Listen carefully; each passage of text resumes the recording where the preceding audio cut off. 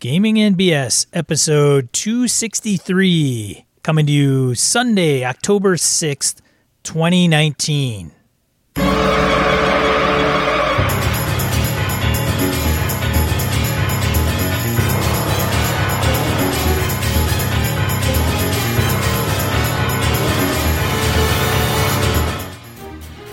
Welcome to Gaming NBS, Tabletop RPG Podcast. I'm Sean. I'm Brett. Welcome to the show, folks. Glad those of you who were here before are back again. And if you're new, hey man, welcome aboard. Nice to have you here. Yeah. Sean, how was your weekend? It was good. I got the Tomb of Horrors mapped out. Did you? I did. Did you get to play any games or were you just prepping for a game? Just prepping for my Gamehole Con game. It's I think I used gaming paper, not isometric, and it is many rolls. I could see that. Well, not many rolls. I mean, I think I used. Well, actually, yeah, I did. I think I used 4 rolls of gaming paper. Wow. What rolls of gaming paper go for, Sean? I don't remember. I just happen to have them in my... I had extra. I had 8. Oh, wow. Okay. Yeah. I'll tell you, man, I thought that stuff but I'll tell you, it's nice. It lays flat. It lays flat, and it's good. It's good stuff. I like it. I like it. Yeah, it takes marker pretty well. Mm-hmm. So I've used it before a ton, and then I'm like busted out. I had 4 lying around, but I cut it up so that way I could fit stuff down. And I think it makes enough sense where the party won't, because you get into like. Did you try to stitch it all? Is there a secret door there? There's like a passage after that. Did you try to stitch it all together so that it's like one massive placemat you can flop down over the top of the table and drag on the floor? No. Good, smart man. Yeah, no. 1, it wouldn't fit on a roll. No, it would not. And 2, I didn't want the party to come to a dead end and go, oh, there's something on the other side of the wall. I didn't want to see it. Yeah, I didn't want to section it off or drape something over it. Yeah. So that's done. Now I got to do pre-gens. I got to reread The Gatsby and the Great Race, and then I got to think of the LARP. There you go. The LARP, I'll be as the dude. Yeah? I'm waiting on one piece of clothing. Okay. Very cool. And then my outfit will be complete. Very nice. Yeah. My AJ ran some more of his Crypts and Creatures campaign, which was cool. He's got, we went through some pretty heavy combat stuff the previous sessions, but these last 2 that he had were very role-playing, political, making deals with dragons, and trying to reorganize a war. So it's pretty fun. He's doing a damn good job, I think. And let's see. Oh, I killed the deer, so that was just totally not game related. I arrowed one on Friday, so that was good. That made me happy. It's self-imparted pressure to have one down in archery season. So what that does is it frees me up. Like, oh, okay. I should make sure all my pre-gens are done for Gamehole Con. I'm pretty close. Oh, I should make sure I've got this, or this. It's just one less thing of pressure, so that's kind of cool. So I like that. And now I've killed, and I feel better. Yeah, that's great, man. And I'm adopting my kids tomorrow, so that's kind of cool. That's huge, man. Congratulations. Thank you. Yeah. Yeah, back on Father's Day, Rhiannon said, hey, we should do the adult adoption thing. You should be my real dad. I'm like, oh, that's pretty cool. And then her younger brother, Connor, my stepson, said, well, yeah, duh, I'm in. So the running joke between my kids and I and their friends are like, you need to be adopted. I'm collecting the set. Come on, bring me. You got somebody you like your dad? Come on over. Take you on. Come on, it'll be good. So anyway, after this, I've collected the set. So it'll be good. That's huge, man. That's good stuff. Yeah. And I'm an IT guy, so I'll be fault tolerant and, backup redundancy. It's all there. I got 2 boys, 2 girls. It's all good. I technically have 3 girls, but, anyway. All good. Yeah. Otherwise, man, I think, let's see, announcement-wise, we've got Gamehole coming up. We've been talking about that. We have EverCon, evercon.org. We're hitting that point now where we need more and more people to start getting their events in. We usually get a lot of people for EverCon saying, "Oh yeah, I'm going to run something. Yeah, oh yeah, I'm going to do that. I'm going to do that." And then they start waiting, like we all tend to do. So, as a con organizer, I can tell you all, it really, really helps. The sooner you can get your event in, the better, because it helps bulk up the website. And what that does is when people look at it and say, "Oh wow, there's shit happening. That's cool." The other thing it does when people start poking around, they say, "Hey, I wonder if somebody's doing X." They go, "Oh, I've always wanted. You know what? I'm going to run something." And we've had a number of people tell us that, "Oh, I saw something on there that reminded me, so I put a game out there myself I want to run." So you can inspire people simply by putting your games out there that you're going to run. So I strongly encourage you, if you can make it to EverCon, check out evercon.org and get an event out there, man. That'd be great. Yeah. I will do that. That'd be cool. That'd be awesome, man. I have to figure out, I have to get into the con frame of mind. Because every time I prep for a con and I submit events to a convention, I realize I don't want to do this again. Oh, so like if you're done with Tomb of Horrors, like I don't want to do that again. I don't want to. Not a Tomb of Horrors specifically, but I don't want to map it out. Yeah. So I get into the prepping, and I'm like, I don't want to prep all this stuff. Like I want to keep it minimal. Oh, okay. Right. So when you come to EverCon, be prepared for Theater of the Mind then. Right. Pre-gens, and there you be. Yes. Or they're generating at the table. I think you can do that with certain game systems, but if not, I mean, just grab some honestly, you can take pre-gens straight off of, like if you're running 5e, straight off the WotC site. Right. You got a shit ton of pre-gens. Right. I've effectively used those at cons many times. Yeah, and I don't have a problem doing so I have to do pre-gens and I have to do the map for Tomb of Horrors. Yep. I'll probably want to get some tents, so I'll probably bring some, paper, construction paper, whatever, tag board. Yeah, there's a lot of things that we've talked about and that we know we like to see at a game table at a con, right? Oh, I should have. And truth be told, you don't have to have name tents for everybody. You don't have to have this, that, or the other thing. You don't have to have it. But some of those little tchotchke bits are kind of nice when you have them. Yeah. So maybe, I don't know. Like, I think about Star Wars and I go, oh, I could bring all these miniatures and, I could run it like this and have all this cool stuff. And then it's like, but prepping, it's just like, man, you've I just got to go and throw my shit down and play. You got to love that stuff. If you're going to pull a Carl Kiesler, man, you got to be Carl Kiesler. You got to love doing that prep. And I would do that if I had the talent. Well, I think... Because he could probably whip that shit out pretty quick. Well, maybe you've hit a thing there. Like, Sean, what is something that you can whip out pretty easily at the game table, right?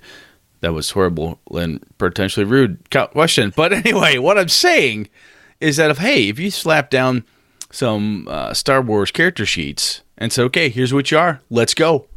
You're on the Aluminum Falcon, and you're going to go do a job. Here's the deal. Let's go. That's why I use the beginner set for Age of Rebellion from one of Gamehole Con's games a couple years ago. I'm telling you, you could easily do that same thing at EverCon and would work. If that's a type of game you like to run, there's no reason I guess in short, don't try to beat Carl Kiesler. If you can't do it, or you don't hey, look, I don't feel like I could pull it off, or it takes me too much time, I prefer to do this other thing. We've said this before.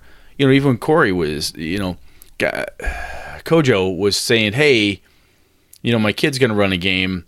I don't expect Kojo's kid to show up with, a truckload of, Masters of the Universe miniatures and play sets that he has transmogrified into some Dead Game Society wonderment. It doesn't have to be that. You know what I'm saying? It doesn't? No, it doesn't. It really doesn't, Sean. Oh. Anyway, think about it.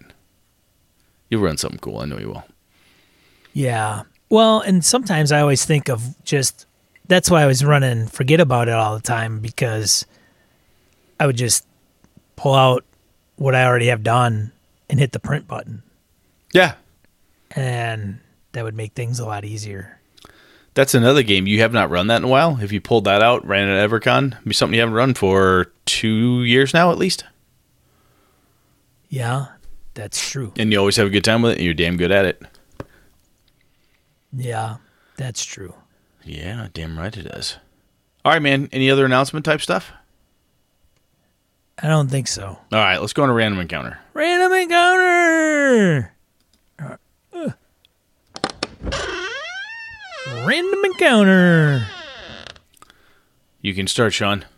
All right. Jared Rasher comments on why so serious on the forums.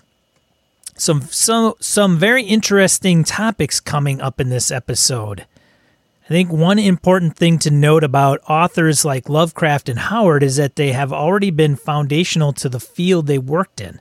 For better or worse, horror would look much different without Lovecraft's influence, and fantasy would look much different without Howard. Yeah.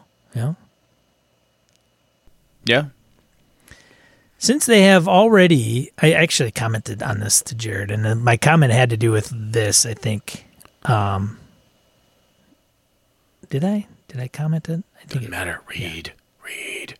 Well, I said it was after they died, Oh, yeah. right? Was kind of the... That's true. At the time, So, Lovecraft died in poverty and damn near unknown. He Yeah. was revived after the fact. right. Anyway, carry on.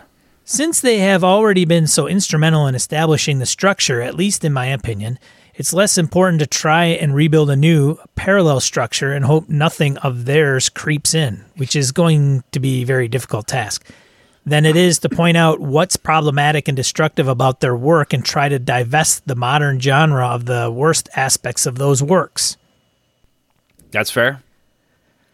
When it comes to modern works, it's a bit easier to at least say, from this point forward, now that I know, I'm not supporting this person any longer. But it's difficult to separate out what they have worked on in the past, especially if that was as part of a team. The bigger something is, the more difficult it is to separate individual elements. I love D&D 5e, but there were several problematic people involved in previous editions and in the current edition. And there is one big unresolved issue that I wish would be addressed in order to make me more comfortable about continuing to support the line. But despite that, I also know there are people that work for WotC that I like and respect, and it makes it harder to just cut everything off for me. I do think that politics, quote unquote, at the game table is a nuanced thing. I would say it is a true statement to say that all games are political in that we bring all of our biases and our interactions with the real world into the games we run and the characters we play. I do think there is a difference between directly referring to real-world politics, religion, and current events and showing what political agendas motivate you in what you add to your games. As an example, my Tales from the Old Margrave game is a game about dark horror fairy tales with the underlying theme of fae versus cosmic horror, and I wouldn't bring literally references to modern politics into the game. See, now somebody would argue you do. Hard to say. I'm not at his game. I don't know. But I'm saying that if there are people that will argue if you're playing a role-playing game, there's politics. Yeah. I can also argue that the world is flat, too. No. Oh, yes, I can. It's a stupid-ass argument, but I can do it. I just like the picture with the flat Earth and all the other planets around. Yes, I love that. Everything else is a sphere except for this one. Anyway, carry on. All right. However, I did have a villager in the Margrave that was a logger. Make that the state... Let me try that again. However, I did have a villager in the Margrave that was a logger make the statement to the PCs that if his village cleared out an area, anything in that area that they wanted to trade with them or become part of the village was fine. But if they got in their way of harvesting materials, it was perfectly all right to wipe them out. The PCs immediately saw this NPC as someone that needed to be set straight. Obviously, my biases about environmental resources and colonialism inform how I portrayed this NPC, but it was also almost comically over the top as well. See, that's what I'm talking about. Yeah. But what the fuck am I supposed to do, right? I'm supposed to run a game and ignore all my own personal biases, thoughts, and ideas? Yes. Good luck. Good luck. To bring in the consent in gaming topic, this is why Session 0, lines and veils, and ongoing safety tools can be very important, as well as checking in with players. Sometimes people aren't going to be able to game with one another, and sometimes they aren't going to be able to game together in certain genre, but will do fine in others. And on that note, thanks for the plug. Jared does great reviews, so we always call him out. Yeah. Good points, though, man. So that topic can bring up lots of different angles, perspectives, agreement, disagreement. Correct. Yeah, no question. Yeah, absolutely. I think one of the biggest pieces that separates the assholes from the decent folks is listening and saying, huh, okay. Wow, I see that you don't like this thing. All right. I won't make you do that thing. You know? It's Jared is not, he's not doing the dickhead thing where everybody else is wrong. My position is the only right one. You know? And again, well thought out, good perspectives. I like it. And it is tough to tell in a large group project. You do something for a company, you work at a company. Sean and I have worked together at an insurance company previously. And turns out that one person that we both knew happens to be a total dick. Interesting. Imagine that. There's a total dick at this really large company that's producing a pretty cool product. But this person's a total dick. It's wonky, man. And there's just, everyone has levels and things that they can tolerate and can't tolerate. I don't know. That's goofy. Yeah. Shall we carry on? Yes. This next one might be one of my favorites from Steve Orlick. He had an epiphany on character sheets, and he says, my fingers, they're fighting me as I try to type this. I agree with Sean. The fuck is happening? The world is falling apart. Is it opposite day? The rapture? Somebody help me! Sean said, whether it was nostalgia or good design, those yellow AD&D character sheets were the bomb diggity. Okay, my finger's locking up. I can no longer type. Steve Orlick.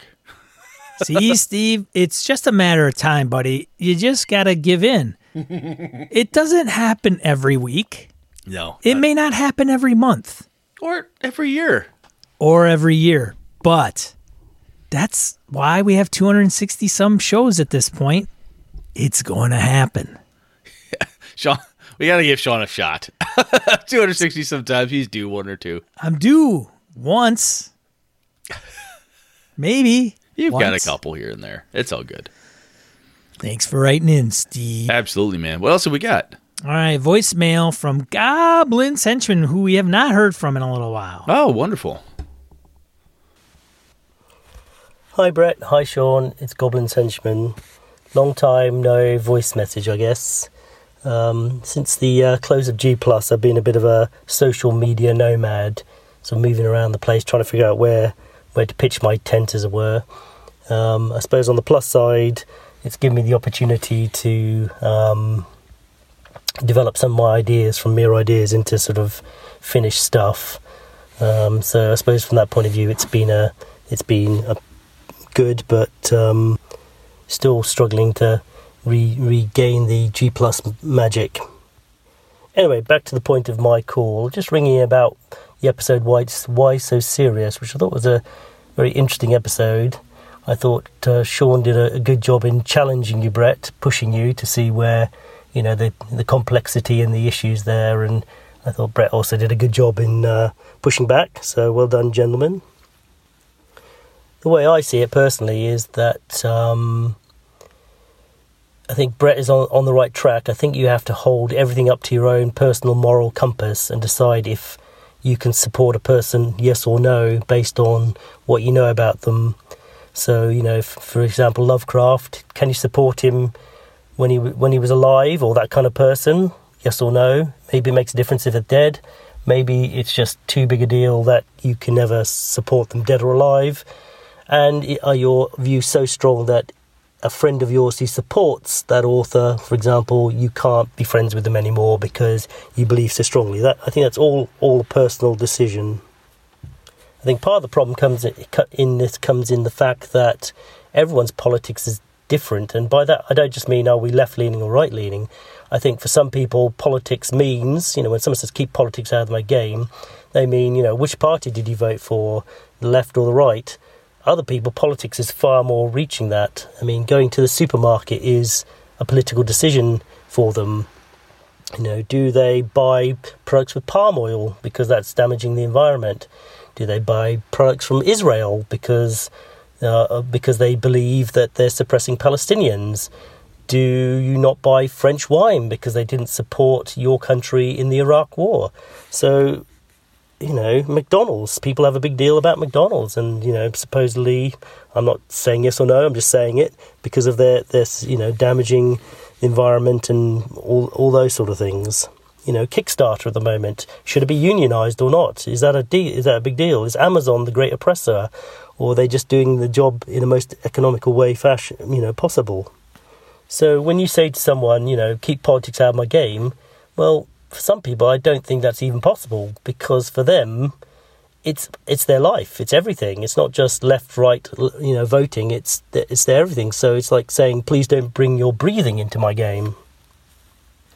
And I think the other issue here is that in social media, you don't really know who your audience is. Not really. You assume they're people like you.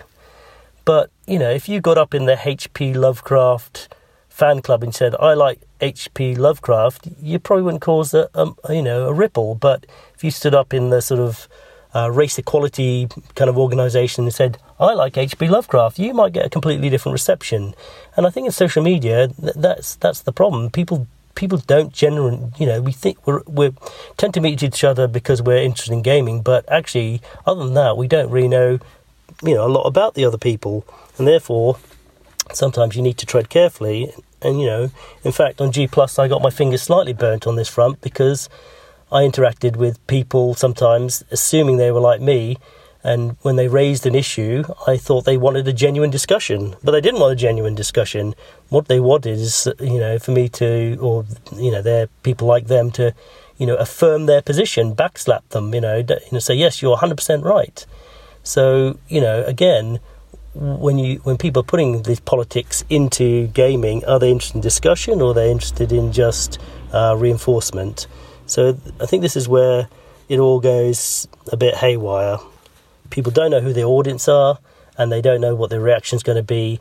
And then when they engage with the person, they don't understand whether they're actually interested in discussion or just interested, in affirmation. And therefore, it turns into a pretty rapid sort of confrontation, I suppose. And the other thing is people are not sensible on forums. I mean, I've tried to embrace this idea that if I'm not happy saying it in a supermarket, whatever I'm saying, or rather, if I'm not happy shouting it across the supermarket, then maybe I shouldn't be, projecting it in a forum. And that's kind of my acid test on whether I should be saying something or not. Now, if I want to say something that people don't like, even though I'm comfortable saying it, well, that's, to me, becomes their problem, because if they can bring it to me and want to discuss it, fine, I'm open to discussion. But if it's something I'm not comfortable saying in a supermarket, then I'm not going to say it in a wider audience. Okay, cheers, fellas. It's been a long time since I've called in, but still enjoying the shows. Bye. Goblins, man. That was good, man. Yeah, that was good. I mean, we start with Jared Rasher with some good points, and then Goblin comes in and wham, he takes it further and really just springboard. That's good stuff. Both of those were good. He really touched on quite a bit in 5 minutes that has been really tapping at the back of my brain for quite some time. And Yeah, absolutely. yeah, especially the social media piece. Like you think everybody's kind of they must be following me. We're probably on the same page. And then all hell breaks loose. Yeah. We all like D&D, and that's where that stops. Yes. Right. Yeah, we're not all the same. No. So thank you so much. He really articulated that, I think, pretty well. Yep, well thought out, well described. Yeah. Good stuff. All right. Next one, Chris Schorb All right. chimes in. I forgot which one he's talking about. I think the same thing, maybe. I don't remember. Hey, Brett and Sean, it's Chris Schorb calling in, listening to the Delta Green episode, but my question is more general. I just recently read Matt Colville's Strongholds and Followers, and last night I informed my players that this was going to be a legal thing in the game, and the thing that I really like about it is it gives you a reason, you being the players, a reason to have actual money in the game of D&D 5e. The other thing I'm doing, I don't think any of them listen to this podcast, but if they do, I don't think this is too spoilery, is for their campaign, I'm thinking of them having a final 17th through 20th level, big, huge battle with armies on their side, and then, of course, the bad guys have armies.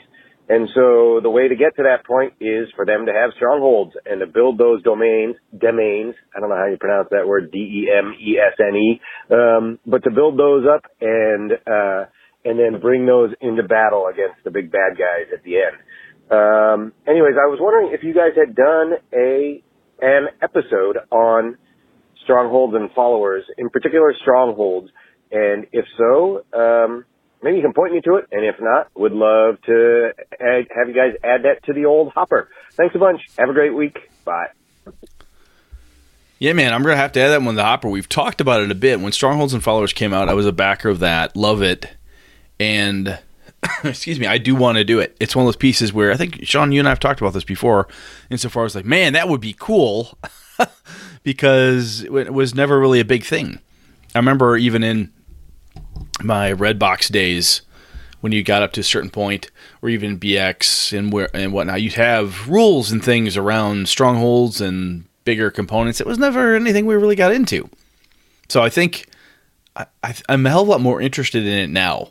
And I really like 5e, and I think it'd be a good place to go. Yeah, that I wanted to pick up that book. I may pick it up in PDF and see, but yeah, it is interesting. I mean, the only thing that I have had experience with in that realm, I think, was Doc touched on it a little bit in his campaign, which was more, we were the movers and shakers of kind of the Duke's area. Mm-hmm. We were kind of his trusted liaisons, and that was kind of cool. And then before that was when I was a kid, when we cleared out Ravenloft, the DM rolled some dice to find out who would inherit Castle Ravenloft and oversee Barovia. I was that guy, my paladin. Nice. Yeah. But other than that, it hasn't really... it hasn't been a thing, but there is a certain appeal to me about that. Yeah. It's different. And I think there's plenty of people that have done it and do it. I just don't hear a lot about it on social media when I'm watching stuff. Or I'm listening to people with their gaming and so on. We're very interested in, excuse me, damn it. We're very interested in the character and how they develop it. Oh, I'm a 20th level this, or oh, I got up to 15th level, blah, blah, blah. And maybe I'm just missing it, but I do not often see where people are saying, oh yeah, and as part of that rise to glory and fame, I bought a town, or or something along those lines. I think it could be interesting. I think it would be interesting. Kingmaker, I had that. I've recently turned it into Noble Knight because Pathfinder's licensing somebody to turn it into 5e, and I think when that becomes a product, that could be cool. I would probably pick that up for 5e because I did like it. I enjoyed it. I know there was a lot of bookkeeping behind it, but I think the overall how to go through a land, set up an establishment, and then eventually it grows into something bigger would be an interesting Yeah.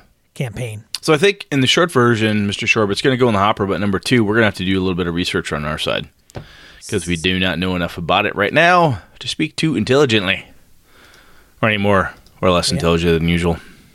Thanks for calling in, Chris. It's a good one. Thanks. Yes.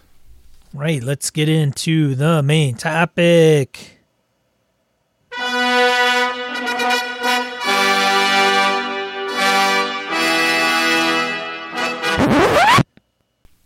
All right. You ready?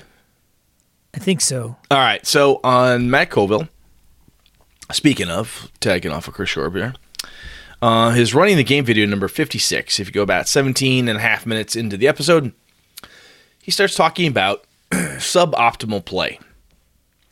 This is something that Chris and I, thinking about Chris Shorb there.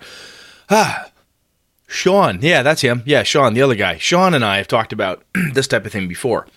I'm so going to mute you. That's okay. So, Sean, one of the things we do talk about often is tactical play. Different ways it works and so on. You know, we talked about mapping and so on.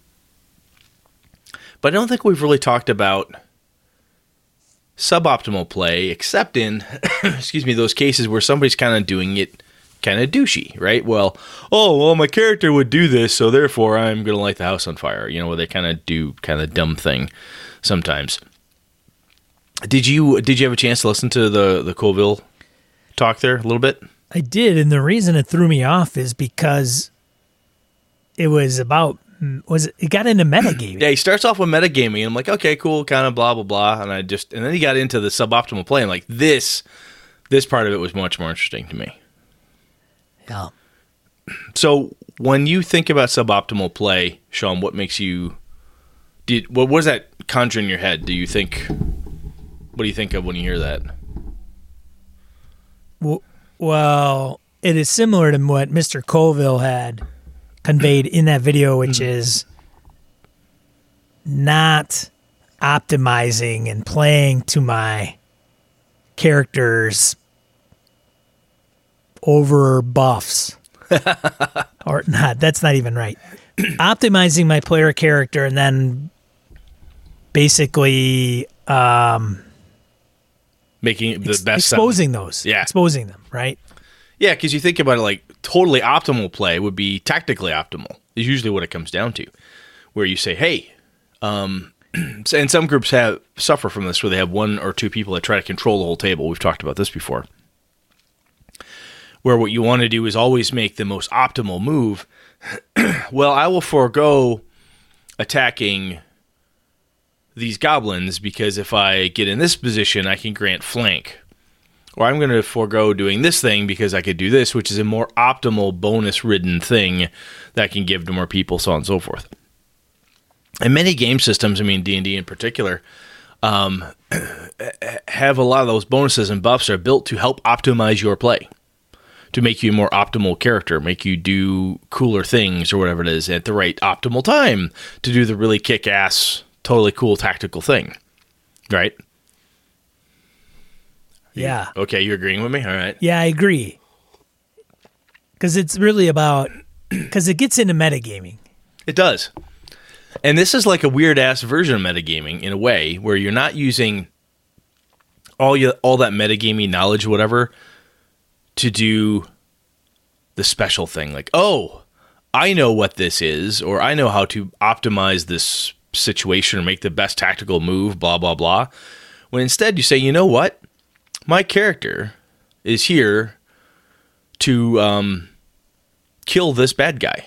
That priest has to die. That priest is the one that killed my child. They're dead. Yeah, but we're fighting the hobgoblins. I really don't care. I see the priest I charge. I'll help you all later, but he's dead. And then you stream across the field, knocking goblins aside and close with the priest. Or you have a character whose goal is to, look, I want to collect enough money so that I can buy that tavern and retire. I want to be a tavern owner. And they get to a point where they have accumulated enough stuff. They're like, look, I think this character's going to retire. They're only 3rd level. Yeah, but his whole goal in life was to collect enough money to buy a tavern and retire. And he has more than enough gold now. There's no reason he or she can't just retire.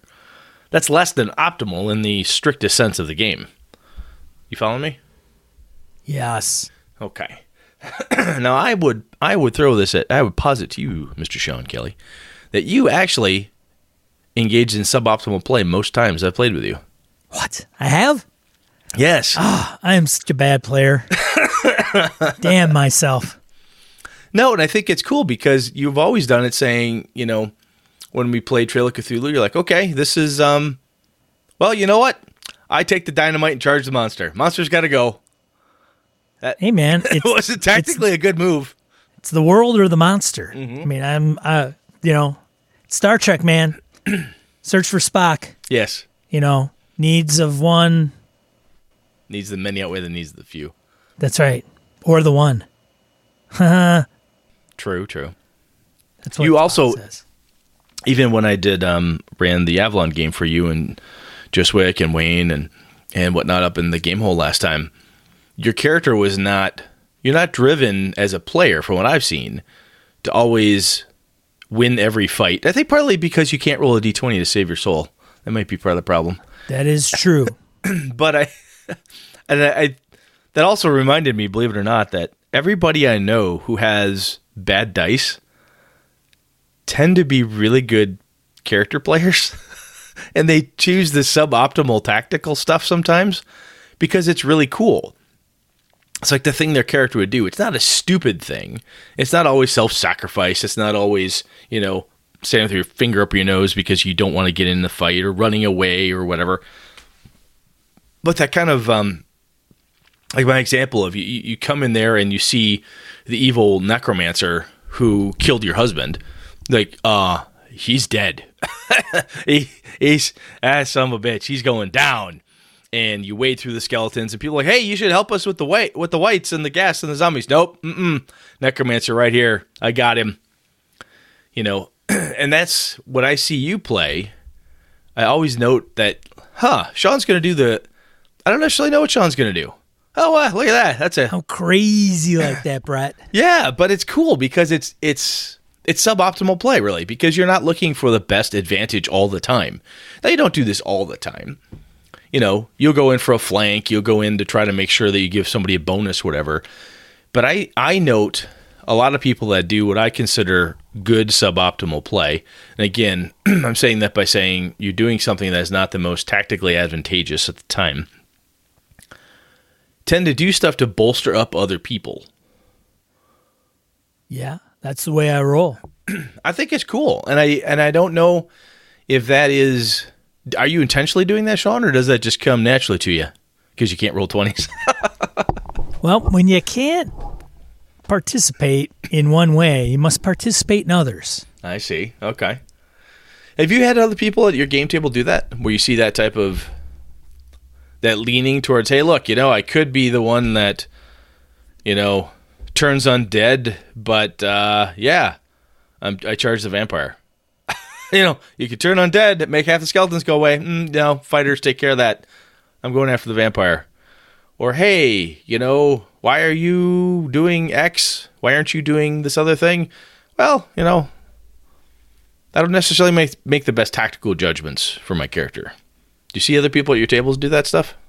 I see that, but I don't know. I think it's just a judgment call. I don't think they're making a conscious...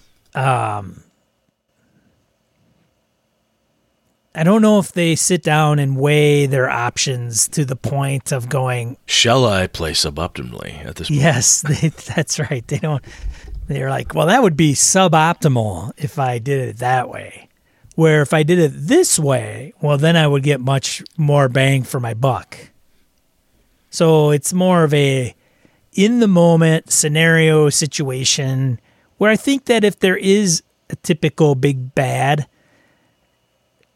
and they want to go after the big bad, they could probably annihilate a lot of the little minions, but, you know, in the heat of the moment, they decide to go a different route. Yeah. Yeah. I have in my Delta Green game, one of the things I really love about my home group is that they're very supportive of each other when suboptimal play shows up. Most times. Every once in a while, somebody will be like, what the fuck are you doing? because we've known each other forever, and that's the type of thing you do. But I'll give an option. I can basically, I took the last mission they were on, I threw a couple wrenches into the works, and one of them like, nope, not going in there. They're like, dude, what are you? You're supposed to be, nope, I'm out here, scary, weird things happening. Yeah, scary, weird things happening in here too. Nope, sorry, this is in my face and scarier and weirder. And Lenny looks at him and says, you know what, that's what I would do. That makes sense. Everyone goes, yeah, you're right, that would make sense. You're alone in the van. There's a creepy-ass, big tentacled monster scratching something thing on top of the van. Yeah, you probably wouldn't want to run out of that into the warehouse where the gunfire is. Okay, I buy that. Suboptimal. But yeah, it makes sense. And they encourage or support each other. When somebody sticks to their guns and says, no. I'm not going in there because there's a goddamn monster on the roof of this van and I'm not sticking my head out the window yet. The group's like, you know what? I buy that. I support that. Because honestly, it irritates the crap out of me when somebody's doing something like that and some jackass is like, no. What you got to understand is that you have initiative, and if you go 15 feet out, you can blah, blah, blah. And the other guy's like, that's not what I want to do. Because I have seen that many times in my career as a gamer, where somebody's trying to counter with a better tactical, rule-based, almost metagamey type of thing, right? Like, look, these are the rules of the game. If you play them exactly as this, you can maximize this thing at the time. And the other player's like, dude, I light 2 sticks of dynamite, I jump on the fucking oily monster. That's what I do. Yeah. Yeah. Yeah, that's good money. I think it is. When folks well, I get the, hey, I'm gonna hang loose here. I'm gonna hold tight because monster. And I don't want to, monster scary. I'm scared. I'm going to hide in a corner. Yeah. I get that. Mm-hmm. But it's always good money when they're like, woohoo, you know you're going to die. Yeah. Yeah. This is kind of crazy heroic. I don't know if it'll even work. Yeah. I don't care if it works. I'm fucking doing it anyway. Yeah. Joe plays like that pretty often. My buddy Joe. Does he? Okay. Oh yeah. Joe does. Joe is the counter of Jeff. That's why I like playing with those two yahoos. A little yin yang action there. Yeah, because Joe's not afraid to lose a character, and he's gonna play him the way the character should be played. And Jeff is always afraid that his character is gonna die. Like, that's how Alpha's character got gacked within the first 15 minutes we actually started playing. Yeah. Main character sat down, and he's like, no, I'm just, what's going on? I don't understand. I stand there for a minute. I want to look around and see. She wants to see what's going on. Bap, bap, bap, bap, bap. Yep, she's dead. All right, give me another sheet. And he just started making a character. Yeah. It doesn't faze him. He's like, oh, well, I'll make a new one. Twice as cool as that one. Off we go. Joe has never thrown his books out into the snow.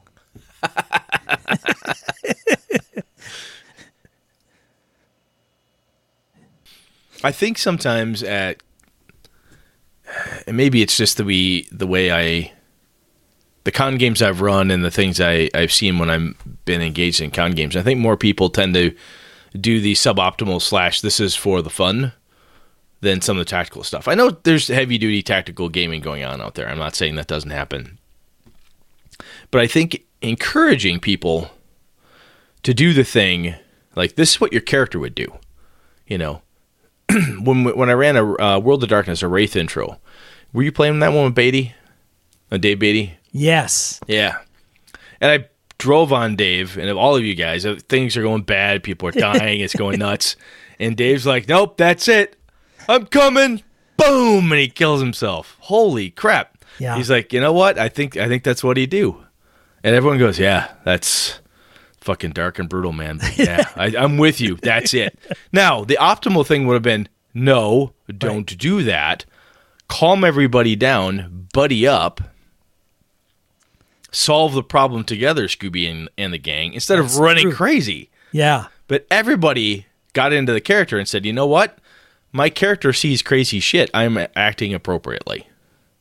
It was all suboptimal play. Not a single one of you at that table did the quote-unquote best thing.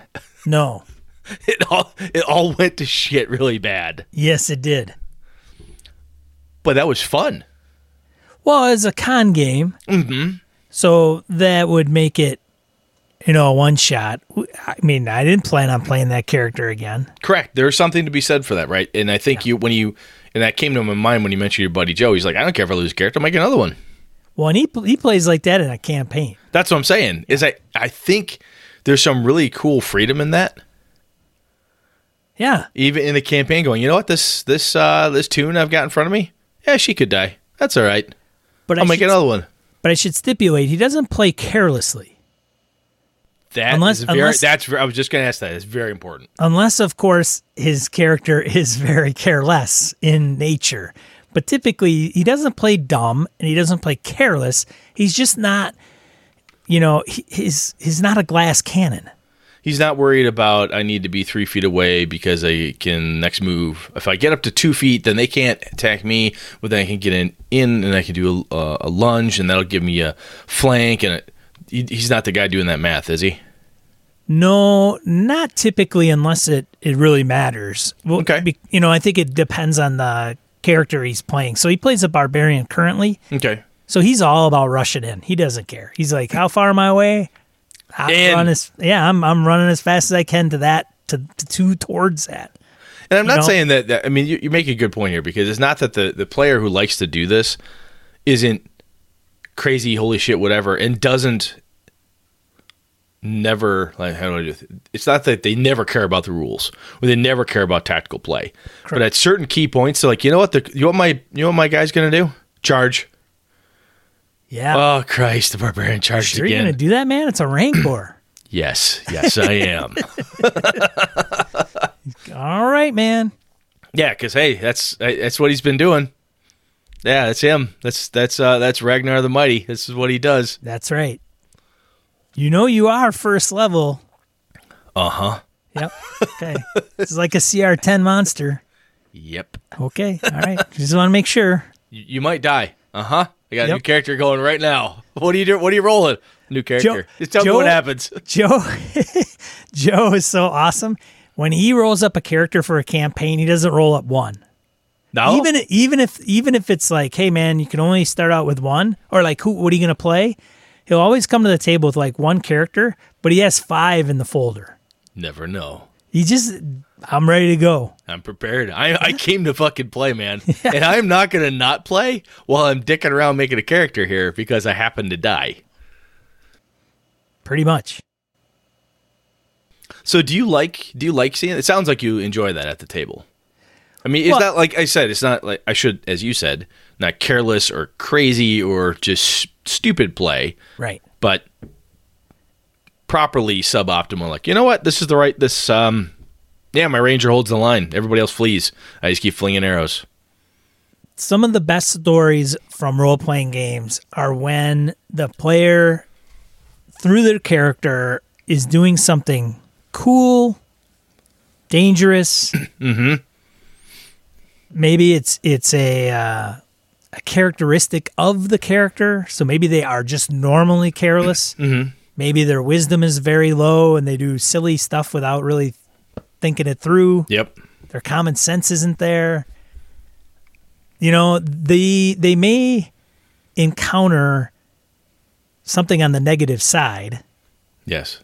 But it's always something fun or funny or amusing, or sometimes it comes out like, holy cow, I cannot believe you just did that. I can't believe that you worked. Succeeded. And, yeah, that worked. I've had it where I had a character, this is a while back, I had Fireball spell. And I'd used it once. We're playing a tactical game with figs and stuff. And I fucked up where I put it.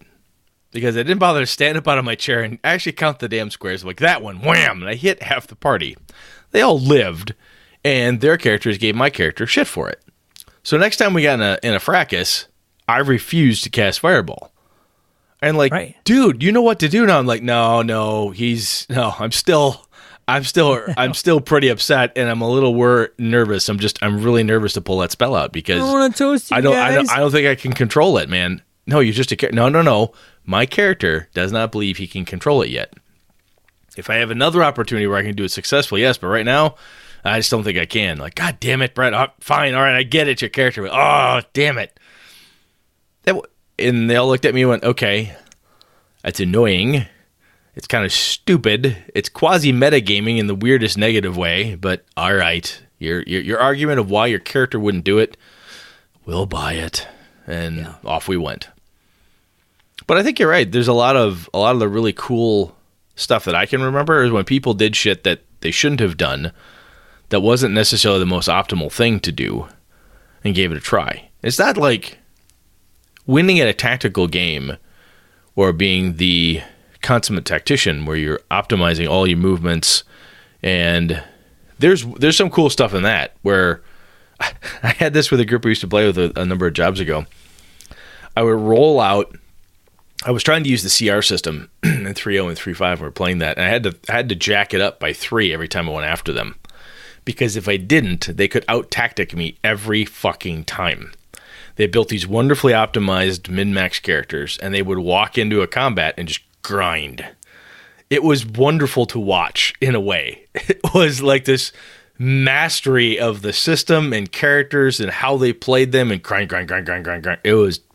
It was crazy. It was a different type of conflict, right?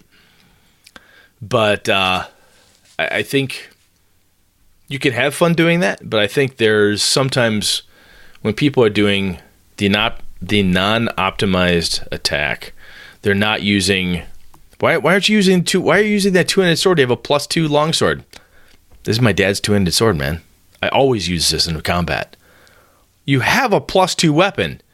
Until I run into a monster, that dad's sword won't hurt. This is the blade I use. Okay, idiot. You know, people will roll their eyes at you, but that's a cool thing. It's a suboptimal decision that your character's making based on something.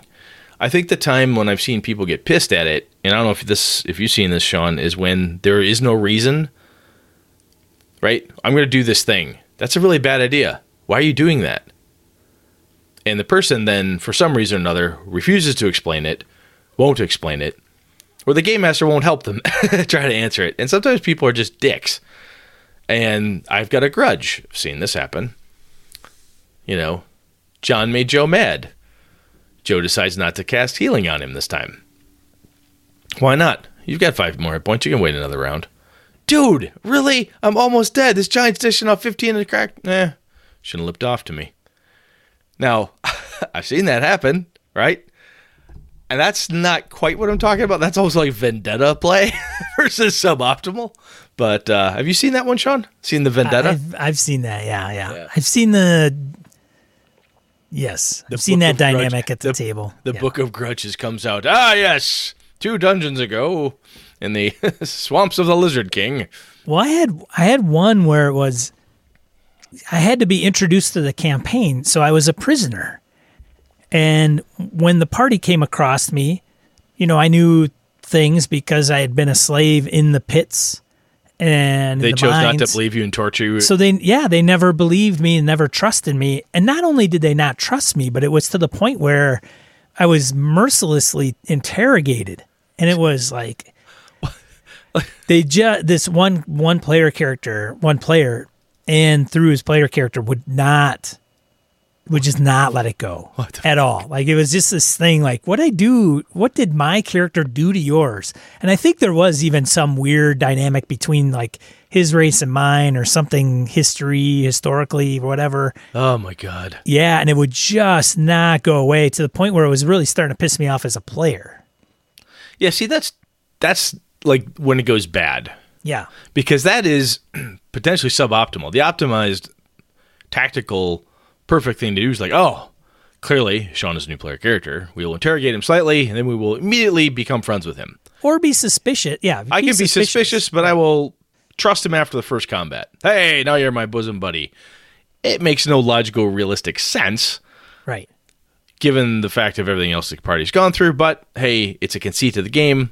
Carry on. Move forward, people. I think that is one of those examples of it's gone too far into douchebaggery, where you're being destructive and evil. Yeah, and I don't even mind I'm suspicious, march order. I'm always behind Sean's guy. Right? Fine. Yeah. fine. I can live with those nuances. Yeah, I get go ahead. that. Go That's ahead. not a big deal. Just don't stab me.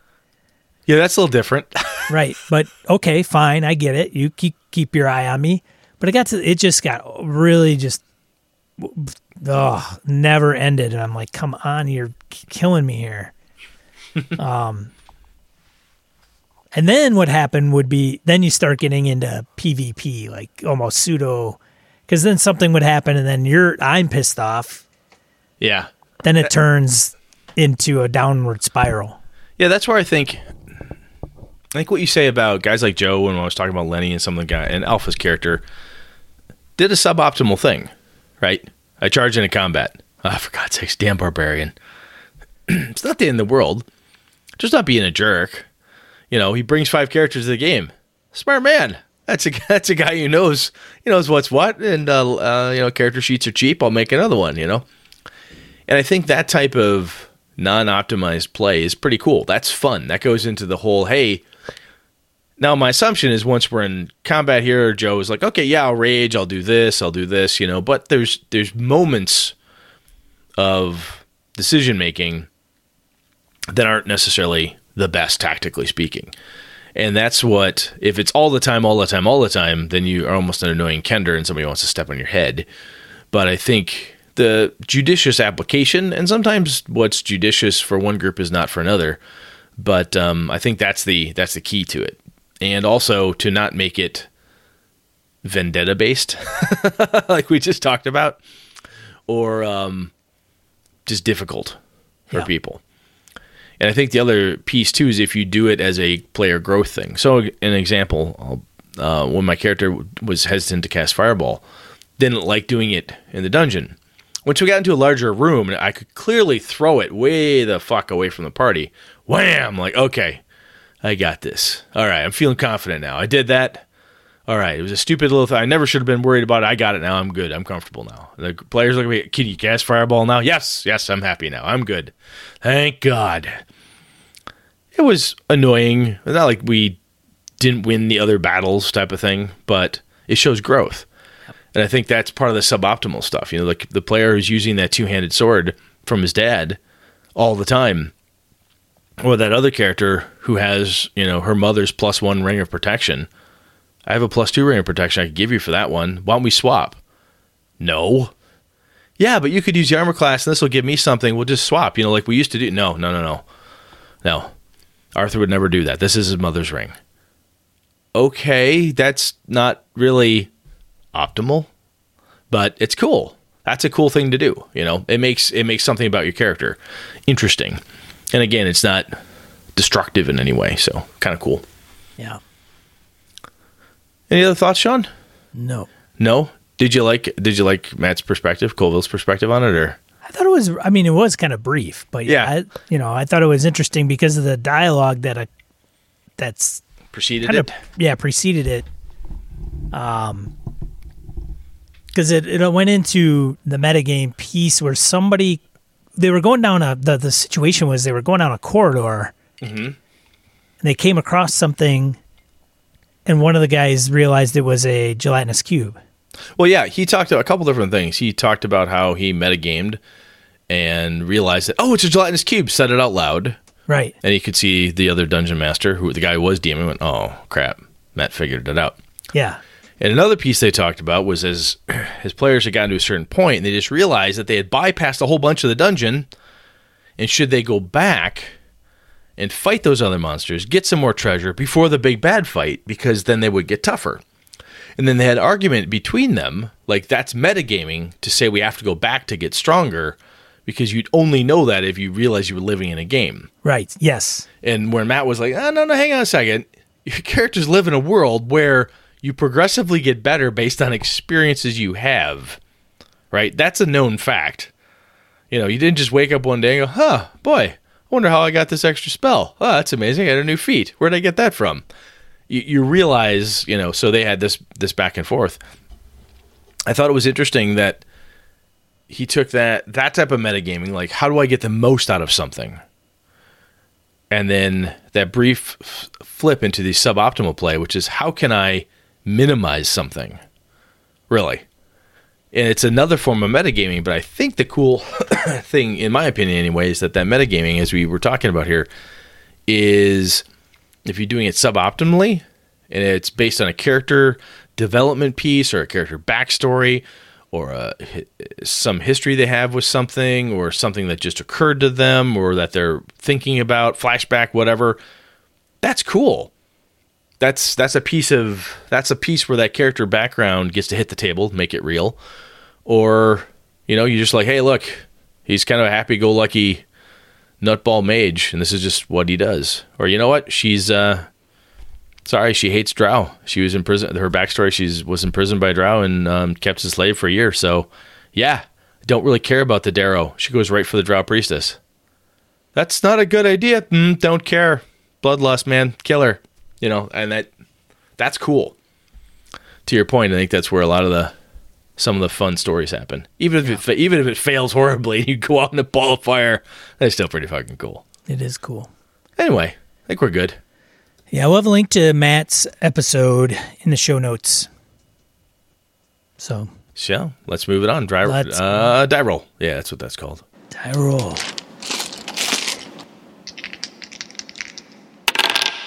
All right.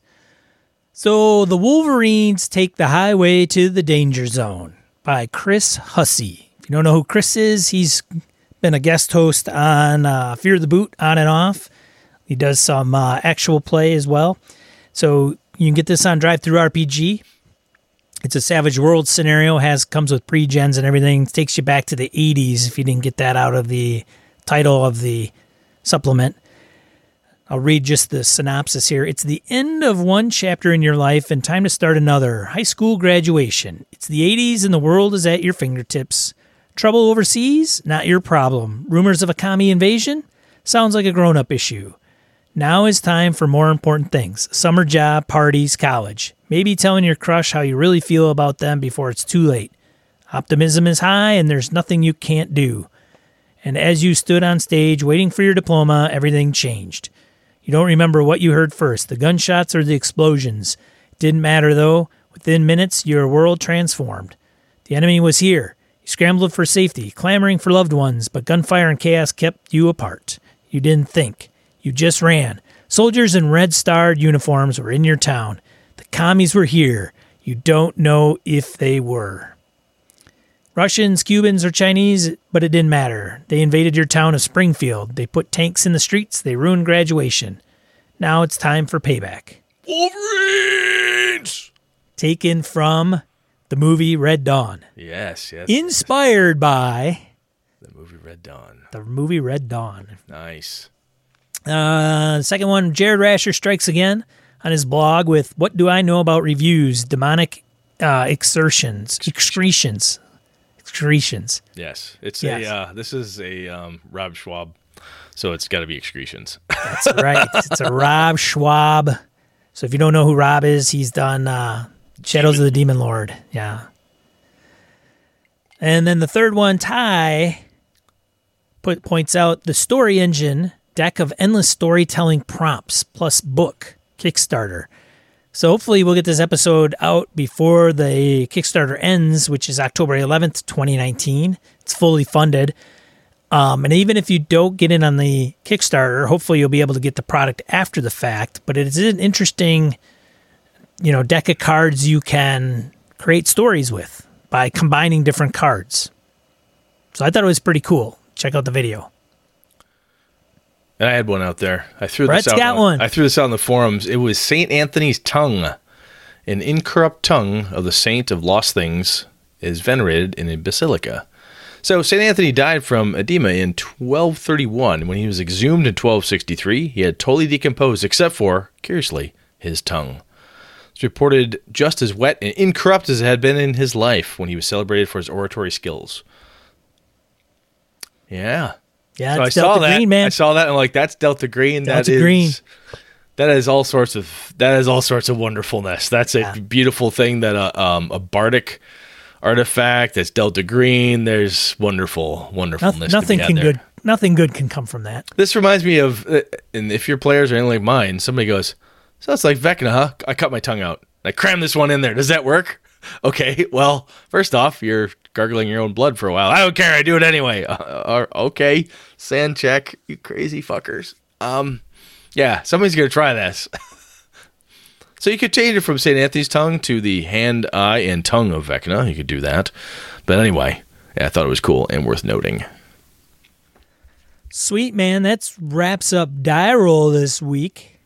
Yeah, ready for next week? What are we talking about next week, Brett? Next week, we're going to talk about description expectations. Oh, my God. What is the hell is that? Oh, one of our listeners had written into us and said, hey, it gets out on the forums. When you give, when you're doing theater of the mind, especially, the amount of detail and so forth that you put into a description. Now, we've talked about this a little bit before with like, hey, what's in the room type of thing. So it's like expanding on that a little bit. So that's what we're going to talk about. Oh. There's show notes out there for you. I quote all the goodness, so you can take a look at it. I shared it with you and everything. Okay. You going to get your PC, you're going to get your Mac fixed before then? God, I hope so. I don't know, man. My Mac took a crap, ladies and gentlemen. So we're going to do a Kickstarter to raise $5,000 so Sean can get a kick-ass computer. Because, you know, I can usually some tell podcasts have done that, and they've been successful. What can I say? I can usually tell when Sean's having a technical difficulty because I'm talking to him and he's got one eye on the computer. I wonder if is that buffering? What's going on? Is that saving? Is this saving? I could tell you were a little distracted. There's a little empty hole in my life without this my Mac. Even though I wouldn't work on it every day, it's like it's not here. It's kind of like not having a Harley Davidson, Brett. I know, Sean. Anyways, this show is done. All right, we're out of here. Yeah, thanks for tuning in. We'll catch you next week. This is Sean. And this is Brett. Good night and good game and all. This episode of Gaming and BS brought to you with the help from the following BSers. Graham Miner, Corey Wynn, Hawk Sparrow, Larry Hout, Mark Tasaka, Pure Mongrel, Chris Steele, Ron Bishop, Thomas Hook, Wayne Humphrey, Craig, Brandon Barnes, Laramie Wall, Dan LaValle, Jason Hobbs, Sky, Roger Braslett, John Hammersley, Old School DM, Perry Besor, Michael Dinos, Jim Fitzpatrick, Christopher Gray, Bruce Cunnington, John Kayward, Corey Gonzalez, Eileen Barnes, Robert Nemeth, Niall Diamond, Howard Bishop, Stephen Dragonspawn, Mark Anthony Benedetti, Eric Salzweedle, Trevor Davis, The Closet Gamer, Jeff Goad, Aaron Coleman, Ray Otis, C.W. Mellencamp, Craig Huber, Rich Wishon, Old Scouser Role-Playing, Jared Rasher, Andy Hall, David F. Baylog, Harrigan, Melissa Bashinsky, Brian Rumble, Chad Gleeman, Finolf, Mirko Froelich, Lord Tentacle, Joe Swick, Curtis Takahashi, Josh Wallace, Kevin Lovecraft, Andy Olson, Tony Sugarloaf Baker, Jeff Seifert, and Aaron Ralia. Did you know that patrons get the show earlier than the public? Even if you just give $1 a month. Could be a few hours, could be a couple days. Become a patron at gamingandbs.com/Patreon. Patreon. Thanks, BSers! This has been a Litterbox Studio production.